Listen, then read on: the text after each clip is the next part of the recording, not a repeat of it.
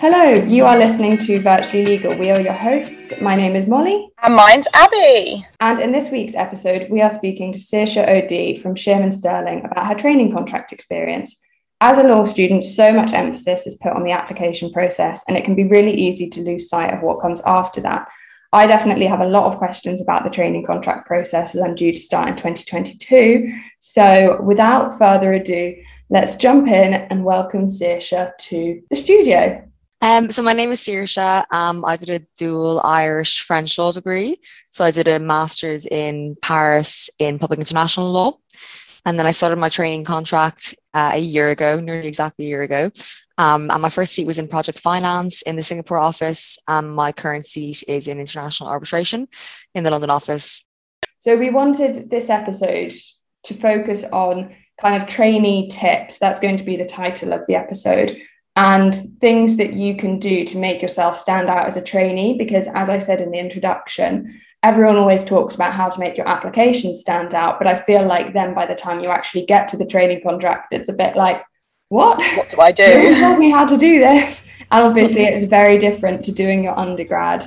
It's perhaps similar to doing your LPC, but I do think it's something that's not spoken about enough. So Saoirse, starting from the very beginning, when you started your training contract, how did that work? Did you have much of an induction? How do you feel the firm supported you? Yeah, so obviously I started everything virtually, which was not really what I expected. I didn't expect to be sitting at home in my pajamas on my first day at Shearman, but such is the way. So we have professional skills course electives first. I think those were in August. It was like a week with University of Law of like public speaking classes and presentation skills. And then after that, we had a full week of an induction week where we had a call from kind of several partners, overview of different departments, introduction to HR, PAs, other support departments. We had talks on kind of career development, the training contract path, the path to partner, and just kind of a lot of other talks about legal research, IT training, things like that. So I think especially your first few weeks, you really have no idea how to use anything like the document management systems or anything. So those talks are all really important, just so you can kind of hit the ground running, as they say. So yeah, that really makes sense. And I guess it just sort of eases you into when you start your seat, you kind of have, I guess, a better expectation of what they want, at least professionally, and then you can sort of find out what they want, I guess I don't want to say legally, but legally and commercially. So how do you actually know, once you've been allocated your seat, how do you actually know what you're doing? So I mean, I think the handover kind of works it's sort of quite informal. I mean, I've had 1.5 handovers. The first, I mean, the person didn't really have anything to hand over to me because there wasn't much work in the department at the time. And the second handover, the person ended out, the trainee stayed in the seat for a year as opposed to 6 months. So he kind of explained what was going on in the seat, but didn't really hand anything over to me. Whereas I gave a handover for my last seat. But I mean, that's kind of an informal process, and it's very much up to you to get in touch with the trainee who was in your seat previously, and kind of ask, what the situation is. Usually that's helpful because they can tell you some sort of tips about supervisors, let you know what they like or don't like. And then you also have a call with your supervisor. So you'll have a supervisor in every seat that you're working in. And they can be either hands-on or hands-off. I've had 2 very hands-off supervisors, which has suited me very well because I've kind of prefer to be given the freedom to kind of look for my own work. But it really is a kind of, I guess I hadn't really realized that before I started the seat, because I think in the LPC, you're really very spoon-fed and they kind of tell you exactly what you need to do and when you need to do it by. Whereas when you start the training contract, I mean, at least in my firm, I kind of realized that a lot of it was down to my own personal kind of what I wanted to do. So it's up to you to reach out to people and ask about the seat. It's up to you to reach out to your supervisor and say, hey, give me some more work, give me less work. So yeah, I mean, there's always support there available to you, but you do have to kind of, I mean, some departments I think have more structured actual sort of training programs, but smaller departments don't. So you don't really get like a PowerPoint presentation of like, this is what you'll be doing in every week. Unfortunately, it's kind of a lot more relaxed, I think.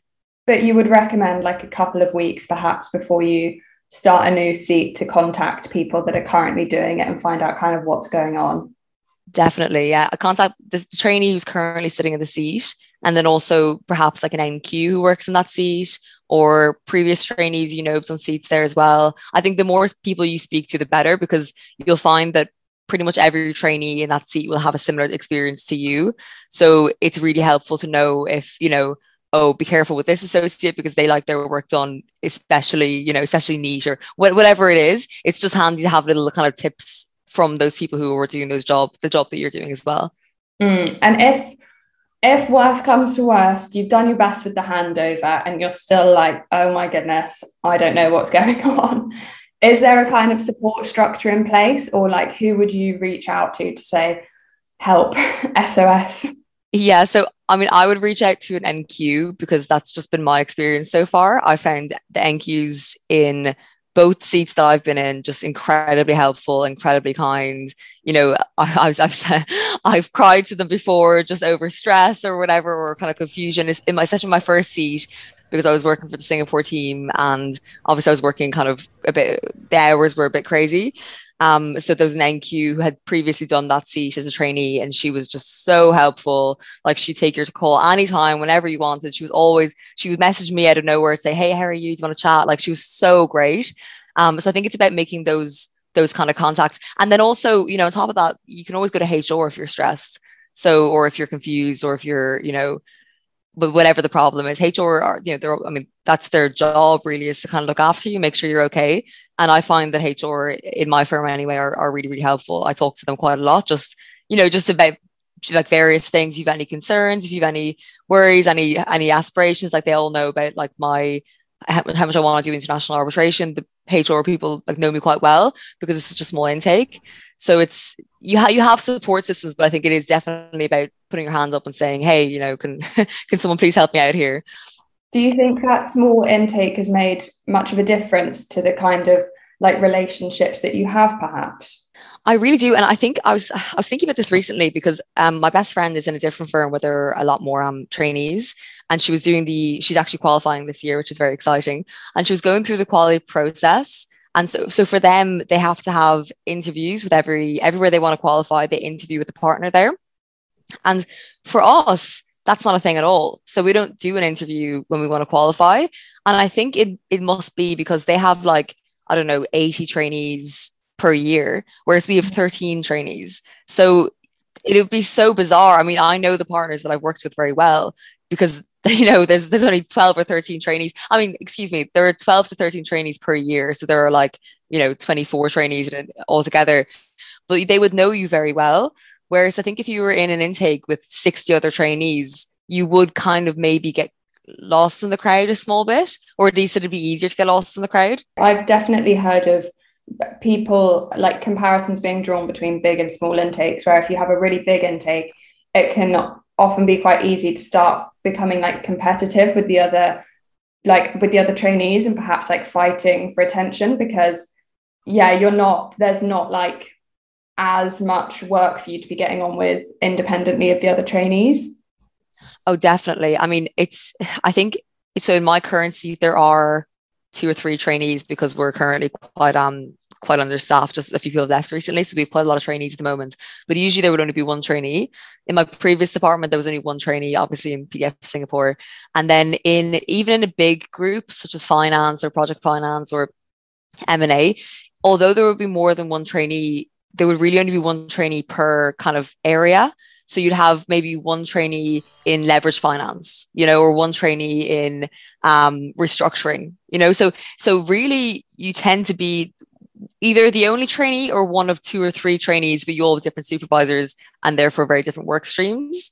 So I don't really feel like I've ever had to, fight for work with a trainee, or I've never had any kind of competition with trainees. I hate competition. It really stresses me out. So I really like kind of like joy, love, peace, everyone getting along. So I think that's definitely a benefit. I mean, I really don't feel like there's ever any kind of crossover between my work and other trainees' work, which I do appreciate. And also I've met someone recently who joined the firm from a larger firm.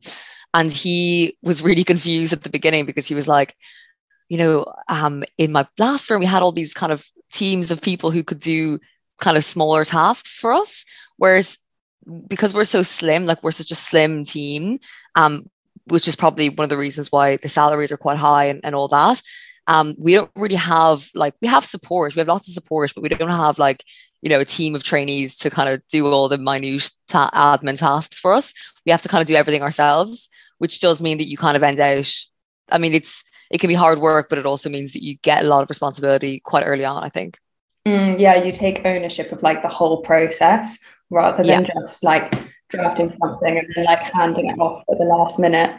So we've spoken a lot about kind of how independently you work. How does that tie in with the feedback you get? How often are you getting feedback? What's the nature of it?